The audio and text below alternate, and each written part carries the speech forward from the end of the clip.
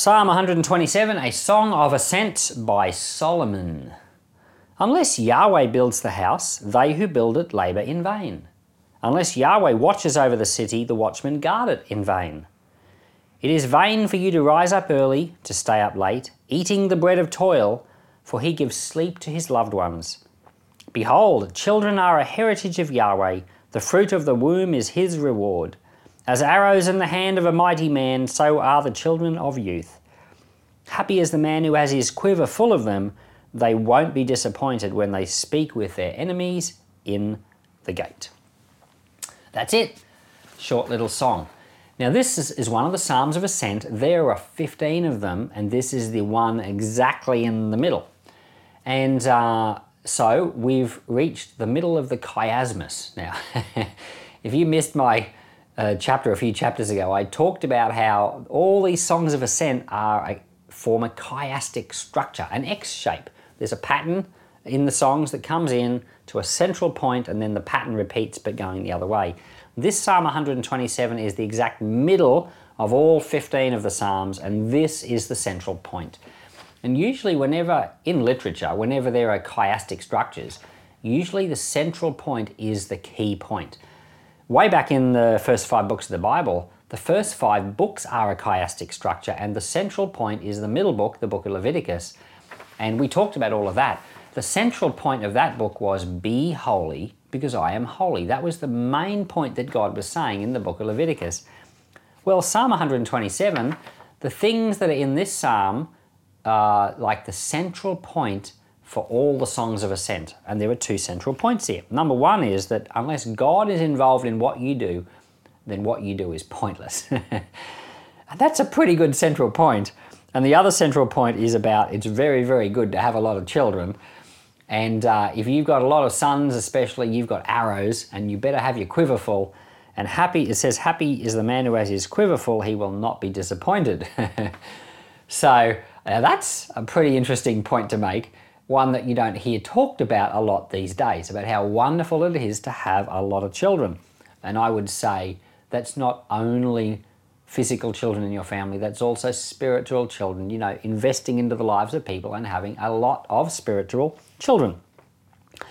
I just want to, and the other thing about the Songs of Ascent, it forms the chiastic structure, the X shape, but it's also like a mini book within a book.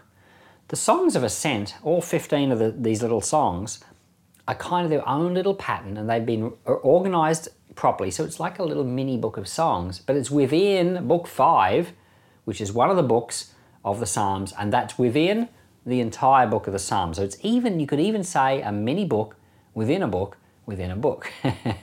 At least that's what experts say. And other experts have called it the mini Psalter. And a Psalter just means the Psalms. So it's like the mini Psalms within the Psalms. Very, very cool. Verse 1 says, unless Yahweh builds the house, those who build it labour in vain. In another version it says, unless the Lord builds the house. So you can work very hard for the Lord. A lot of pastors do. They work very hard with their church, preparing sermons, visiting people, praying for people. You can actually work very hard and not get anywhere. Kind of like, going on an escalator the wrong way. It's a lot of fun for kids, when you go to the shops and you've got those escalators that go up to the shops. It's actually a lot of fun to go up the wrong one. And there's been a few times in my life I've let the children do it. I say, let's have a race. And they go up the wrong one and you go up the right one and you whip their pants off. But when you're going the wrong way up an escalator, you can put a lot of effort in and you stay right where you are. You've got to put in a huge amount of effort to even just get ahead. And I remember we were in the Singapore airport once. The Singapore airport's got these travelators. They're flat. But because the Singapore airport's so big, we were going on a church trip. And they have these, just in the middle of these big, long walking areas, they have these travelators. You just walk on them. And as soon as they sense a person's on them, they start moving. And you just stand there. And you can just basically get a free ride, not have to walk and have a little break. Or you can walk and go double the speed. So, because it's moving along and you're walking along as well, and you go quite quick. And so I remember one night we arrived at the Singapore airport and it was like 2 a.m. and there was no one around. People, it was amazingly deserted, and there were these travelators, and I was with a youth team. There were like 3 of us. We had so much fun with those travelators, and one of the fun things to do is you run the wrong way.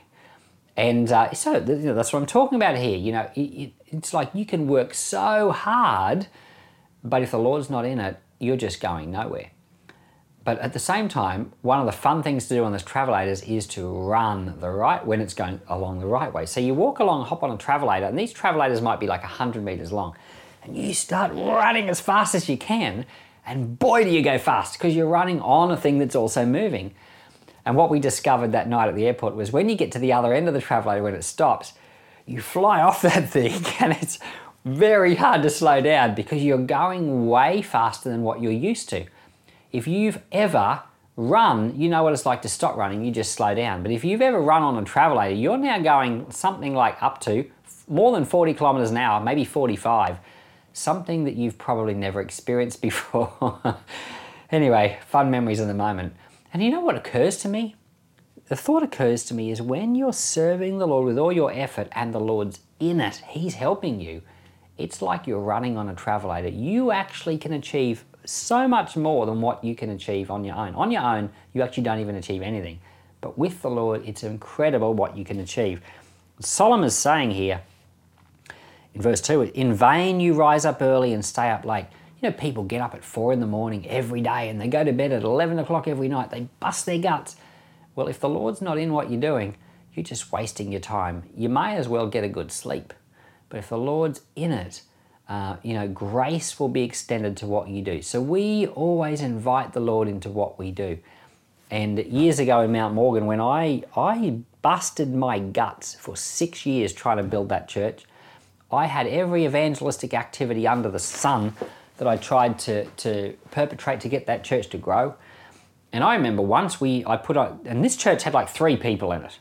When I went there, it had 3 people, and even the 3 people left, and I ended up with no people. And I was trying to do all these things to get the church to grow, and I ended up with a few people that would move to town who were already Christians and would join the church.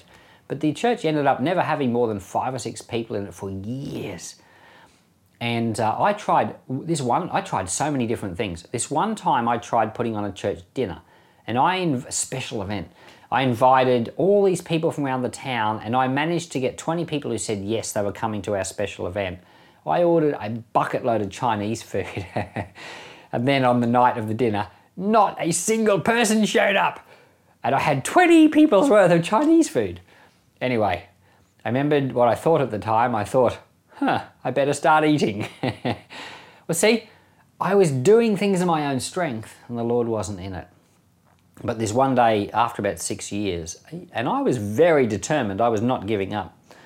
After 6 years, I had a conversation with Pastor Barry Cunnington he had a ministry called Tent of Promise at the time, and he shared this scripture, unless the Lord builds the house. And he said, you need to pray that God builds the church. I started praying that prayer that the Lord, you would build this church. I had 20 people in the church by the end of that year, which was about 6 months later. And by the end of the next year, I had 40 people in that church. And all of it was because the Lord was building the house, and my work was not in vain. What an amazing difference. Lord, I thank you for this Psalm 127, the central point of the Book of Ascents. That, Lord, we need you in what we do, otherwise we're wasting our time. Give us grace, Lord, to walk this life, Lord, in tow with the Lord. Help our hearts to be surrendered to you in all we do. Amen.